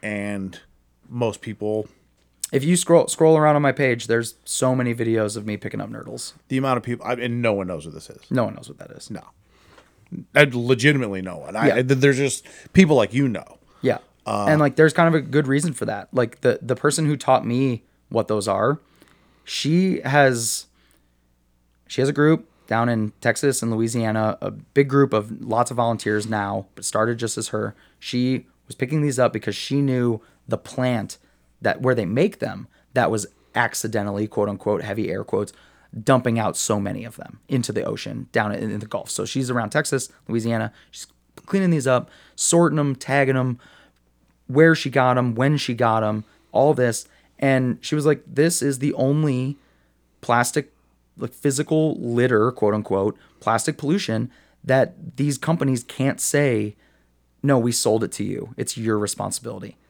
She was able to take Formosa Chemicals to court, and they had to pay for it was the first time ever, basically, one of these corporations had to pay for cleaning up plastic out of the environment. So like, if that, I don't see the difference between those and the plastic bottles after the, you know, those nurdles versus a done and made plastic Coca-Cola bottle floating in my river. I don't see the difference. So if they can be held responsible for that, I feel like there's almost no reason you can't be held responsible for this. I'd agree. So that kind of just triggered something else. So Please. when you have something like what you're doing, and I think the thing that you're trying to put out there and make people a little bit more aware of, what kind of pushback do you get? That's why I brought her up. Okay. She got, I'm not going to spill all of her like personal stuff, but I mean, very publicly there were death threats. More privately, there were some physical things that happened to members of her own family that like you can't prove this was a thing, but so many things happened to even her pets at the time, because when you set a precedent like that against one of the most profitable corporations and their industry, you're a danger to them. A lot of money at stake. A lot of money at stake, you know? And like, I won't get into the details because I don't think she would, you know, she's said what she's said publicly, and you can look that up and figure that out. But there could be dangers on trying to do stuff like that. You know, I mean, even just, we had an issue with a business here in Cleveland where it wasn't, you know, on a massive, massive scale, but they were doing some polluting that we weren't super happy about that was ending up in the river. And just trying to get them to stop brought so much pushback. Like, you're defending a polluter is going to be a hard position. It's going to be a hard fight to win, especially when you're doing it on like a page like Trash Fish is. Like, defending a polluter is going to be tough. But even in real life, like I've gotten death threats. Like, I had a class, I teach class, I go to a business, I go to a school and do talks about what I do and the problems that are facing our communities and our environment because of that. And I've had I've had parents of children not happy with me being as honest with their kids about, hey, recycling like isn't saving the planet, and like maybe we should think about doing some other things. Because I always tell people, I'm like, any amount of time you put into recycling, put into composting. Any amount of effort you put into recycling plastic, put into composting, because that's actually doing real good for the world, you know. And that's another, I get off topic, but like that's another way that like littering can be good. Your banana peel, if you take a banana peel or a chicken bone or anything that's organic, any organic material, the sticks that I might pull out of your leaves, if they go to a landfill and they decompose in an anaerobic environment, which is without any oxygen because more trash was put on top of them, they don't off-put carbon. They off-put methane gas, which is orders of magnitude a more potent greenhouse gas than CO2. So like we're all worried about our CO2 emissions. Methane emissions are the real, that's the silent killer right there. And so much of it is our food scraps, you know, and you hear, oh, cows that fart or like whatever. And it's okay. Yeah, it's funny. It's a joke. It looks silly. But like our food scraps, the apple peel or the apple core, the banana peel, instead of throwing it in the tree in my yard, which I do all the time, where it can decompose naturally and whatever else, and it's just going off into the environment, sequestering carbon in the ground, which is where it should be, keep that carbon in the ground instead of in the air. Composting will save the world. And it does all the things that recycling promised us it was going to. I'm wearing a composting shirt right now. Yeah. Rust Belt Riders, like the best, some of the best, of them. Yes. Some of the best composters in the country we have right here in our own backyard. And like, I don't really care about recycling plastic. If I do it, I do it. If I don't, I don't. I don't throw away a single food scrap. But I'm guessing the biggest key to all of this is have less discussion, not have less discussion. Let me word this correctly. Is have less products to discuss whether or not you should even recycle it or not. So you kind of almost want to take the plastic out of the. It's almost like because it's not about less products. It's about what that product is made out of. Yes. Because like realistically, like I mean, say what you will about capitalism here or there, like that's where we live, and like the idea of that is to have a product that and the choice to have that product. So like I'm not trying to take away anyone's choice to have a product. I'm just saying make it out of something that isn't completely detrimental to my community and the environment. Like the biggest thing is like now we're making more and more plastic in this country. That is the worst part of like the pollution after the fact. The bottle floating in the river is nowhere near as damaging as the toxic chemicals that are coming out of those plants, where these little kids are getting cancers that we've never seen in humans under the age of 65 ever. All these little kids have this stuff. All these little kids have asthmas that have never been a part of their community before until these plastics manufacturers get built in their neighborhood. And the Ohio River Valley is going to be one of the next places where plastic production is going to be booming. We already have ethylene crackers on the Ohio River that, I mean, I'm sure you're familiar with the train that crashed in East Palestine. It was all plastics on that train. It was what was it? Polyvinyl chloride for PVC. That was like the one that they blew up this train and burned it into the atmosphere. That's the chemical that we make PVC out of. And the train car that actually, I don't know if you heard much about this, but a bearing went bad. It caught on fire. It heated up. It caught on fire. When it caught on fire, it heated the contents of the train car to the point where that burst into flames. That is what caused the original derailment. Do you know what was in that train car? No. Nurdles. Oh, really? And nurdles, when you first make any plastic, it's off-gassing, heavy. So they're very, very flammable. So that heated up that bearing enough to catch the highly flammable nurdles inside that train car and cause that to crash. That train went right through downtown Cleveland. Nobody knows that. That train went right through downtown Cleveland. Yeah. Yeah, nobody knows that. 3 hours before it crashed, it crossed it crossed the Cuyahoga River in downtown Cleveland. Everyone knows of that crash. Everyone does. The thing that people don't know is the details of that. Because honestly, it was kind of like everyone's like, "This is terrible. I can't believe it's happening." But the running joke was, "Who the fuck crashes a train?" Like, it's like Nurdles crash. Nurdles crash trains. It's like, who can't drive a train where basically you can't even turn it? The tracks do it all, and that's why. Yep. It's not that it crashed; it exploded. Yeah, it caught on. A very common part failed. That was the bearing that got too hot. If that train car had been filled with water, it would not have crashed. It was filled with a highly flammable form of plastic in the form of nurdles, off-gassing because they're just brand newly made, going to another plastics manufacturing facility down the train tracks. Ugh, god damn. Right? That's a heavy one. I was in East Palestine multiple times after the crash, like collecting water samples for other nonprofits and helping out with what I could down there. And it was brutal, you know? And I mean, we're covering currently having some scheduling issues with it, but we've been out to the Tuscarawas River, like down in Barberton.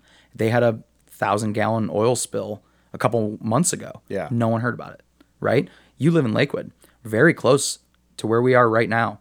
Like 300 gallons of formaldehyde were spilled like a couple of weeks ago. I don't know if you smelled that. There was like, after this is all said and done, I'll look. I knew about the Barberton one because I right.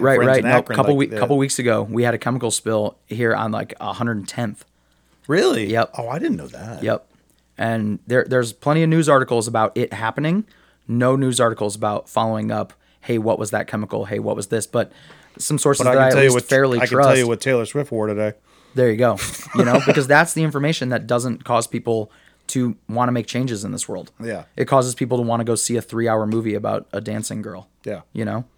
Well, that's the, and something like that is almost the, I don't know if you've ever, it's the only way that I almost apply kind of what we were talking about, because it does kind of wrap into, again, the people. And again, it's not a detriment to the people, because some of this stuff people just don't want to hear. It's not because they don't care or they don't think it's important. They're like, Jesus, I can't wrap my head. Like I'm this is terrifying. I have my own whatever. But like, that's the real world. So like the real world around you is so fucked up that like it's easier to just watch the Taylor Swift movie and just watch these silly TikToks instead of like watching the absolute calamities that like are. I mean, wherever you fall on this current situation in Gaza, whatever, our tax dollars are paying for a lot of those bombs that are being dropped. And like, whether you agree with why, you got to understand that like that's a little bit of that's on us. You know? Oh yeah, and I don't even that's my tax dollars. I pay my taxes. I assume you do too. So like, I mean, we don't have any choice in the matter. It's not my fault, but like I have to share some of that guilt. Yeah, and like for things like that, I don't even think that's a like a moral or side that's being chosen. I think anytime that countries that are the size of us, that have this many kind of hands in all the different pots around the world, I mean, especially when you think about things like, I mean, oil is the biggest one. You know, we do things or don't do things based on allegiances, not based on what we think we should be doing. Absolutely. I mean, so to hide and not be able to watch don't get me wrong. Like I said, I mean, I run this organization that like to a lot of people, it seems like you'd go crazy. Like, I mean, the trash is never stopping. Like, I'm just banging my head against a brick wall every day out there, picking up new trash out of the same place, and it's going to continue to come. And like, that's this. If I didn't have like the is it fortitude or is it lunacy to like continue to do it, I wouldn't be able to do the positive that I'm doing. So like, I get it. I have this conversation with a lot of people that don't want to read the news because it's so bad, but it's so real. And like, just because you don't know about it doesn't mean it's not happening.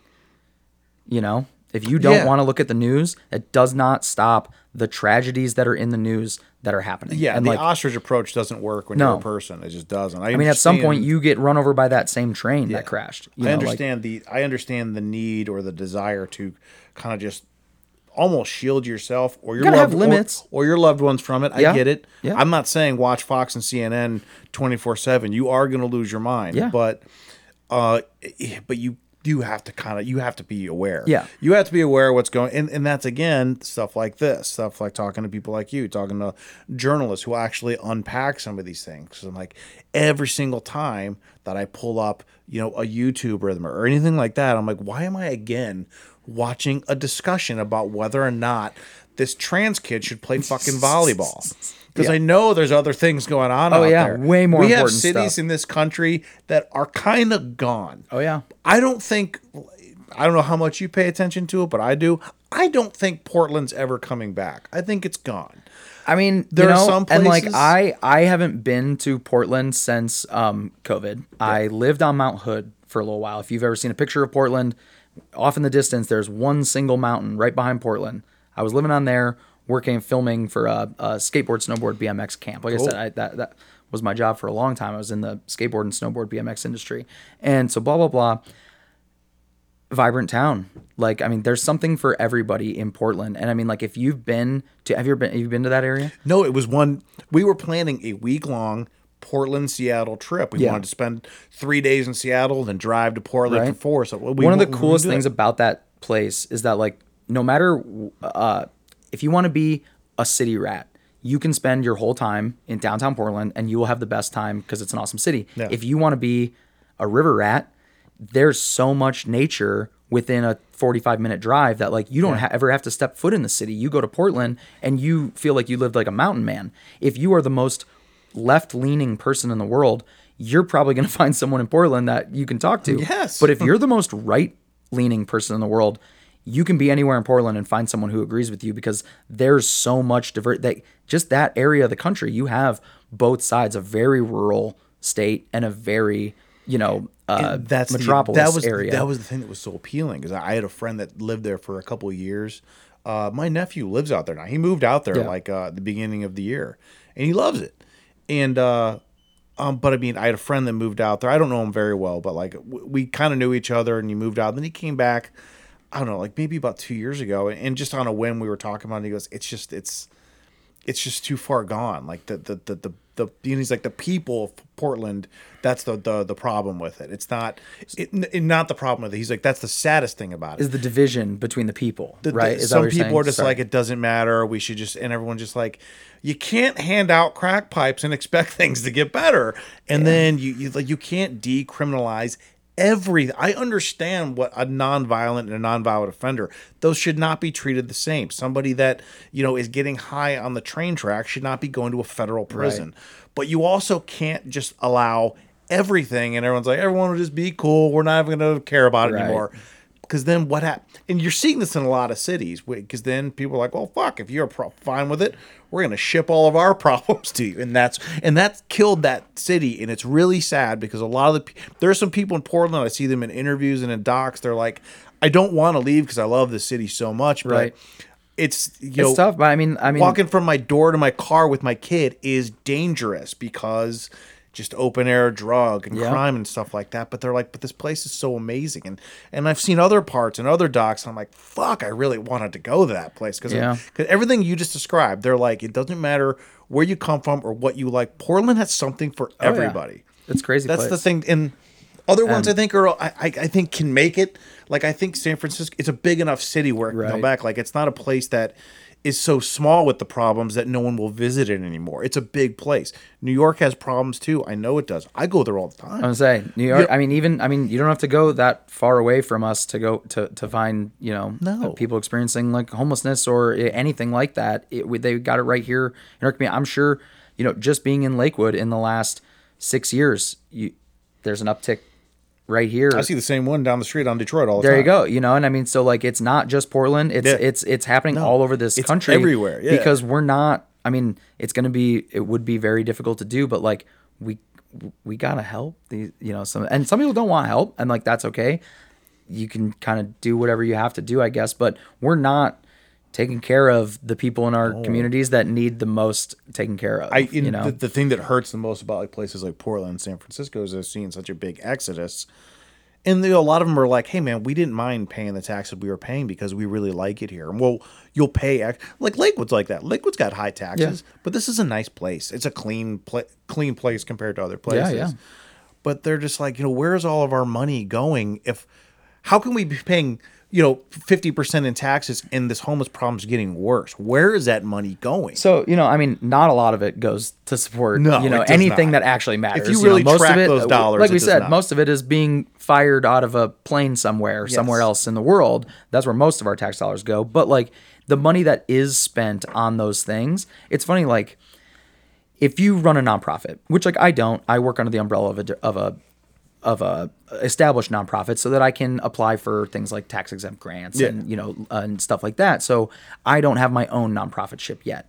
But in that world, like, shoot, what was I gonna? Oh my gosh, I keep losing my train of thought. I'm the worst at this.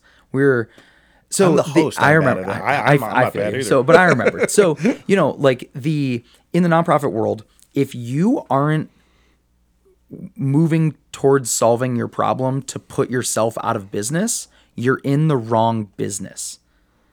The problem with the people who we're giving most of the money to solve these like massive problems like food insecurity and stuff, the money that is being spent on them is not enough to fix the problem, but it's enough to pad the pockets of like a couple of people. And a lot of times it's either it's most of the time it's nonprofits, and you're siphoning this money off the government to make it look like you're fighting a problem that if you fixed it, you would go out of business, which you don't want to do. I kind of thought that's where you were going. It's like, how incentivized are you to get rid of your job? You know, You're not. So I would rather be paid. Rather be paid millions of dollars to pretend like I'm solving a problem than to actually solve it. And if that's your train of thought, you're in the wrong business. There are some people individually in those organizations that are getting paid hundreds of thousands of dollars, and you're like, add another couple zeros on that. I don't even know dude. what your day to day looks like. You're overpaid because your problem. You can't pay. But same goes for any. Any corporation, any ever. company has So it's that. funny, like I again, I'm not my own nonprofit, and when I started doing this, because I didn't start this wanting to have even a program like I have with volunteers or anything. I started doing this in secret. I did this for years before a couple of my friends who were smarter than me were like, hey man, I see you doing this thing when we go kayaking. You're making like a difference and it's cool. Every bottle you get out of these lakes is great and the fishing is better and whatever else. But if you really want to make a difference, stop hiding it. Post about it online. It's going to feel weird at first, which it still does years later, trying to be like, oh, like, it's just like, don't let your left hand know what your right hand is doing. Like, that's like how I grew up. And it's about a lot of it is just about, not looking like an asshole. Like, I don't want people to think like, oh, I'm some do-gooder. Like, look at me cleaning up trash.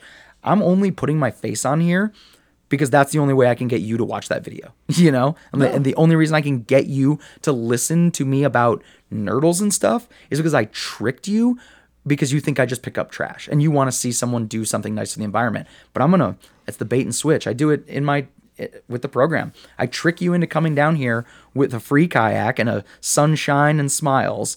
And then you get a 2-hour, and it's fun, don't get me wrong, but you get like a 2-hour guided tour of like the problems that are facing our river, And like a lot of people didn't really sign up for that and don't know that it's coming. And if you're really against it, I know when to shut up and let my volunteers enjoy their thing. But like more often than not, we pick up less trash because we're having such engaging conversations, And I think that's not a bad thing. I tell all my volunteers, like, this is not a race. This is not a competition.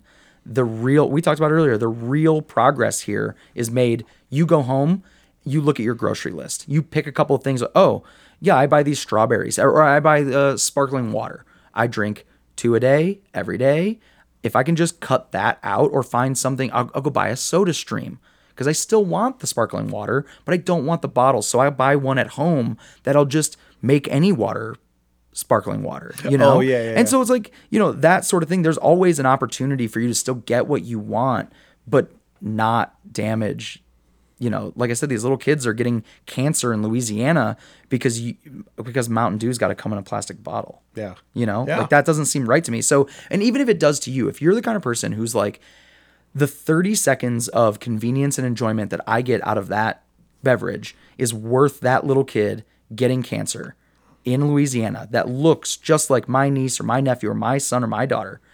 If you can believe that, I dare you to say the same thing about those nurdles.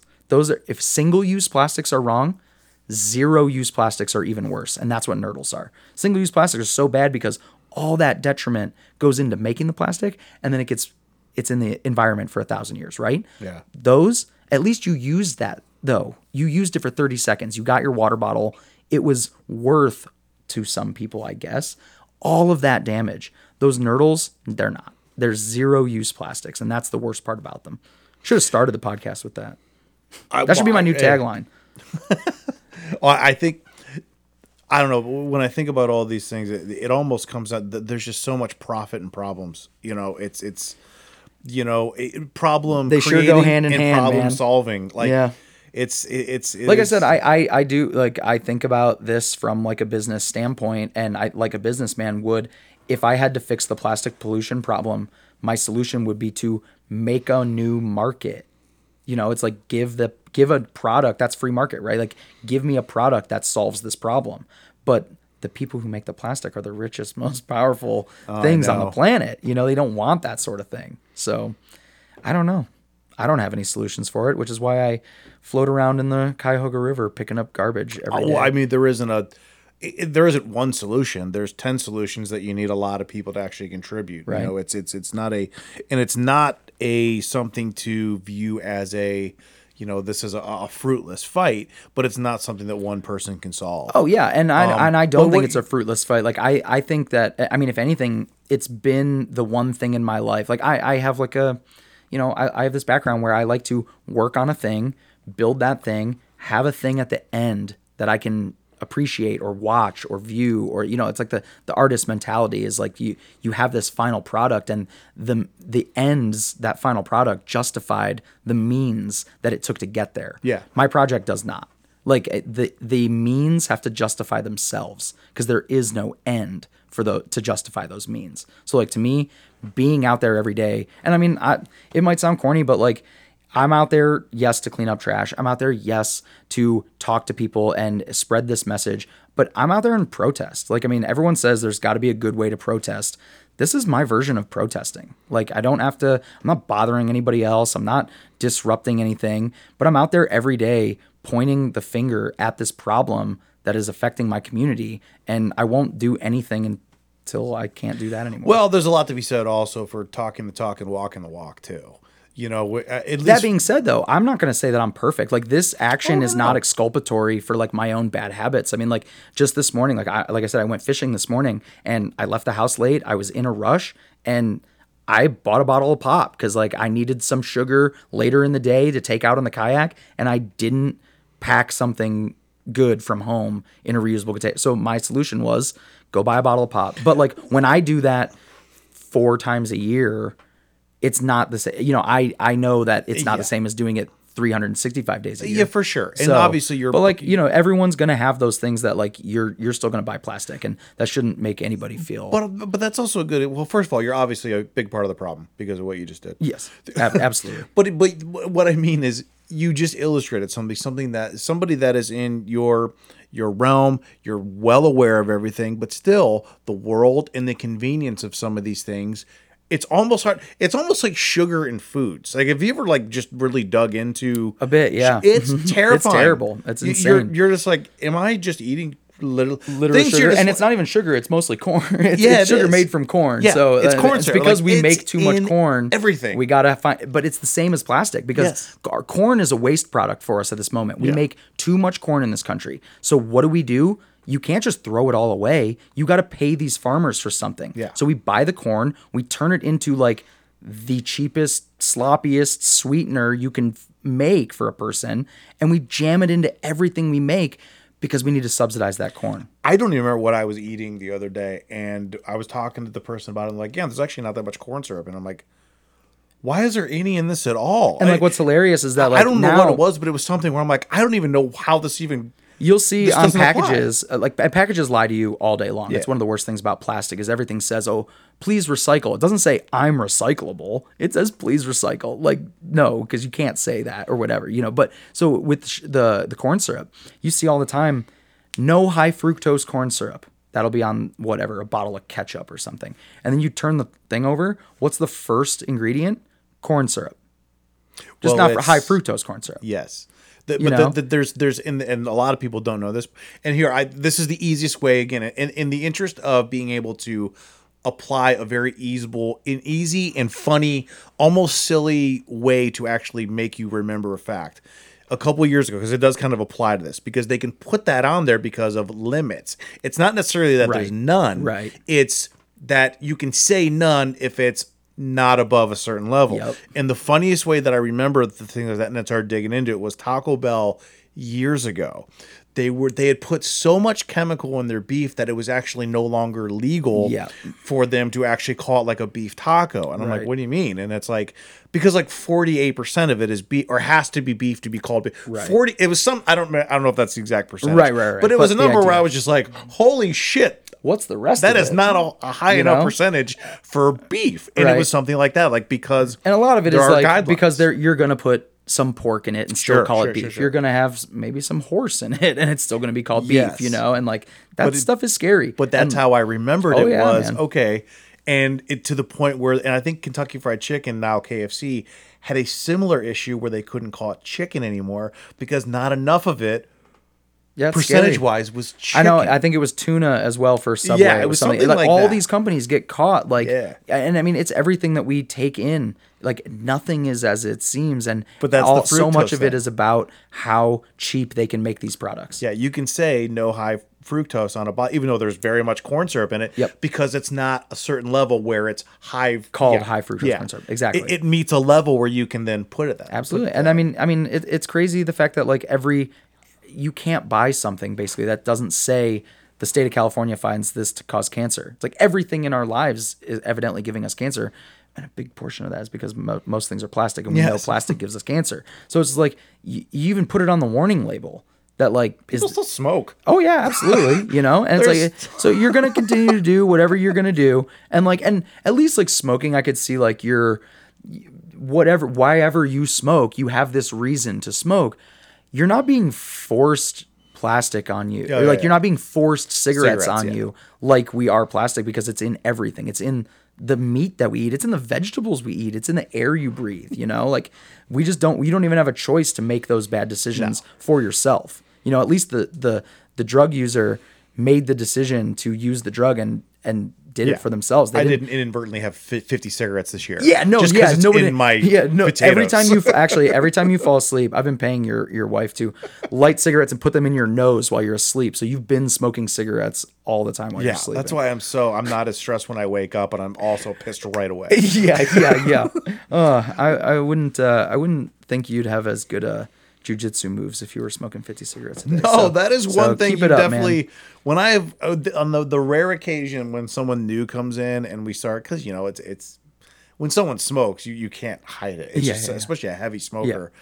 And like when we'll start kind of like rolling, I'm like, fuck, you're not going to do well here. Like I'm struggling and I'm just smelling you. Right. Like this is not something where you can be even a casual smoker. And you clearly just smoked before you came in. Right. Which is dumb. But you know, hey man, that's the world, man. And I mean, I support your right to like make whatever bad decisions you want. I just don't want anyone to force it on us. I agree. You did mention, I did want to, please, but before we close, because you mentioned some of your partners, I want to make sure you get their names out there too. Nah, I do my just own, you. Yeah, all right, cool. Yes, yeah, that's fine. They can all come on next month. You know, well, hey, I'm fine with that. I was gonna say I've got and especially like I mean I don't even think some of my partners would want me shouting them out. You know, it's funny the amount of people that like to give to places like mine, especially with messages like mine, and do it anonymously is impressive. Like that is the one thing that I find crazy is like, I mean, so one of the ways that we, you know, make our pennies to try to keep the lights on at Trash Fish is over the winters, especially our internet following will dedicate a bag of trash to, oh, it's my mom's birthday next week, and can you go pick up a bag of trash for her? We'll take pictures of it and tag you on Instagram and make a joke about your mom's dog Fluffy or something and make it a little personal. And then boom, you have like, to the person who has everything, like here's a bag of river garbage, you know, like you need no more plastic garbage in your life. Here's a great gift for you, you know? And so, but the amount of people who are like, yeah, just send me the photo. Like my mom is not like, she doesn't want it on Instagram or whatever. And it's the same way with some of our, you know, these businesses that want to help see Trash Fish remain free for our volunteers. They're like, hey man, like it's a little political. Like you don't need to put our name on your stuff, but we're here to support you. Well, hey, I got nothing wrong with credit that. for it or not credit, or just doing it. Contributing's contributing. So I shouted out Larder, you know, who's never given me a dime, and Rust Belt Rider, who's never given me a dime. Those are people that like, yeah, go out there and go support stuff like that for sure. You know, well, I mean, those are my friends in the city, and if you follow our Instagram close enough, you'll really see the businesses that are our friends because they're on there. I did notice a couple on there too, but yeah, that's and this is the other kind of cool thing about this is that inadvertently you've kind of mentioned 3 people that I now want to reach out to and have a discussion with. Yeah, there's good people all over Cleveland. So many, and the dumbest thing that people say to me is, "You're going to run out of people to talk to." I'm like, good luck. No way, I'm not. And the day you do, I'll come on again for you. So. Oh, well, I've already, just to be safe, I've already recycled a lot of people. There you go. There you go. Well, where can everybody find your stuff, man? I mean, yeah, if you're, I'm here with the unfortunate truth. So if you're not a social media person, don't start one to follow me. I promise you, your life's better off without it. But if you already happen to be suffering through the world of social media, yeah, you can find us on Instagram especially. But we're active on Reddit and Facebook and wherever else. But our main hub is Instagram for sure. So hit us up at Trash Fish _CLE, like Cleveland, and you can hit us up. You can get out there on the river. You could buy a T-shirt. You can dedicate a bag. You can, ask me to come in and talk to your, your employees at your business or whatever. So we do a lot of cool stuff around there, and I think you called it funny. So I'll say we have some fun, and there's some decent jokes every once in a while, and hang out. We'd love to have you. I did call it funny. I think this was a good example of. I think when some people come across anything like this, whether it's environment, activism, whatever, what do you want to call it, I think they're not afraid of, but I think they're very sensitive of being preached to, and you don't come off that way at all. When I mention those videos, that is what I thought of as the way to kind of convey your point in a fun way, but you'll still remember it. Yeah. And that's one of the main reasons that I reached out to you, is because I thought it's an important discussion for sure. But anyone that does the videos you do, not that you don't take what you do seriously, but I don't think you take yourself too seriously. Oh, if you knew me better, you wouldn't take me seriously either. No. There you go. And no one takes me seriously There either. you go. And I think those are, a lot of us are the most productive people we can be when we don't take ourselves so seriously. A big part of my problem with the success of this business, because I do believe that, like, Trash Fish is marketable. If we can make it work here, there's no reason we don't have a Trash Fish in Pittsburgh, Cincinnati, Detroit, anywhere with an industrialized waterway that's facing the same issues that we have. We should be able to do it. The only thing that's keeping us from being, like, able to, raise all this money and stuff, it's me. Like, I'm the only thing holding this program back. So I'm working hard to fix those things and learn how to run a decent business and care about the fact that we do need to keep our lights on. And I'm not there yet. I'm not smart enough for it. So if you know anybody, we need a businessman to work with Trash Fish. I mean, I can think of a couple people that you may want to talk to at the very least. Hey, at the very least, there's a cross-pollination. Yeah, and to any of your listeners, Trash Fish takes himself so less seriously that he's always open for, constructive criticism. Come out of the woodwork, and if you think you've got a good idea for Trash Fish, I'd love to hear it. My audience is very good at criticism. I love that. Constructive. Well, but, hey, I'll take it. But they're opinionated, so I'll take it. Well, I do appreciate you coming. I appreciate you having me. This was a lot of fun. I mean, I got to, again, this is, being able to kind of have fun, have a good discussion, and I learned a lot. I learned a lot about, obviously, what you do. I learned a lot about things that I thought I knew enough about, but there was a lot more layers to it. Which, and everything I said, don't take it for doctrine either, or dogma either. Go, look this stuff up, because I promise you, I didn't even give you the worst stats of it. So if you look into anything that I told you today, get ready for a lot more hard truths reading those same things that I've read. I mean, it is what it is. It's a real thing. I know it's hard. Some of these things are very hard to, and I get into certain things that I could go on a long about documentaries. I'm like, you don't even want to know what that was about. Oh yeah, don't ask me. It's please. just horrifying. You would be terrified to know that even that's one, something that happens, and two, something that's illegal. So right, and I'm like, I'm that way, man. It's like so many people ask me, and I'm like, I don't want you to know that I know this stuff. Like, what does that say about me that I've read this much about some of these things? But but hey. To each their own. But yes, thank you so much for having me. I really, really appreciate this. Thank you. Hey, no thanks necessary. I appreciate your time. It's been great to meet you. Cool. You too, bud. Thanks.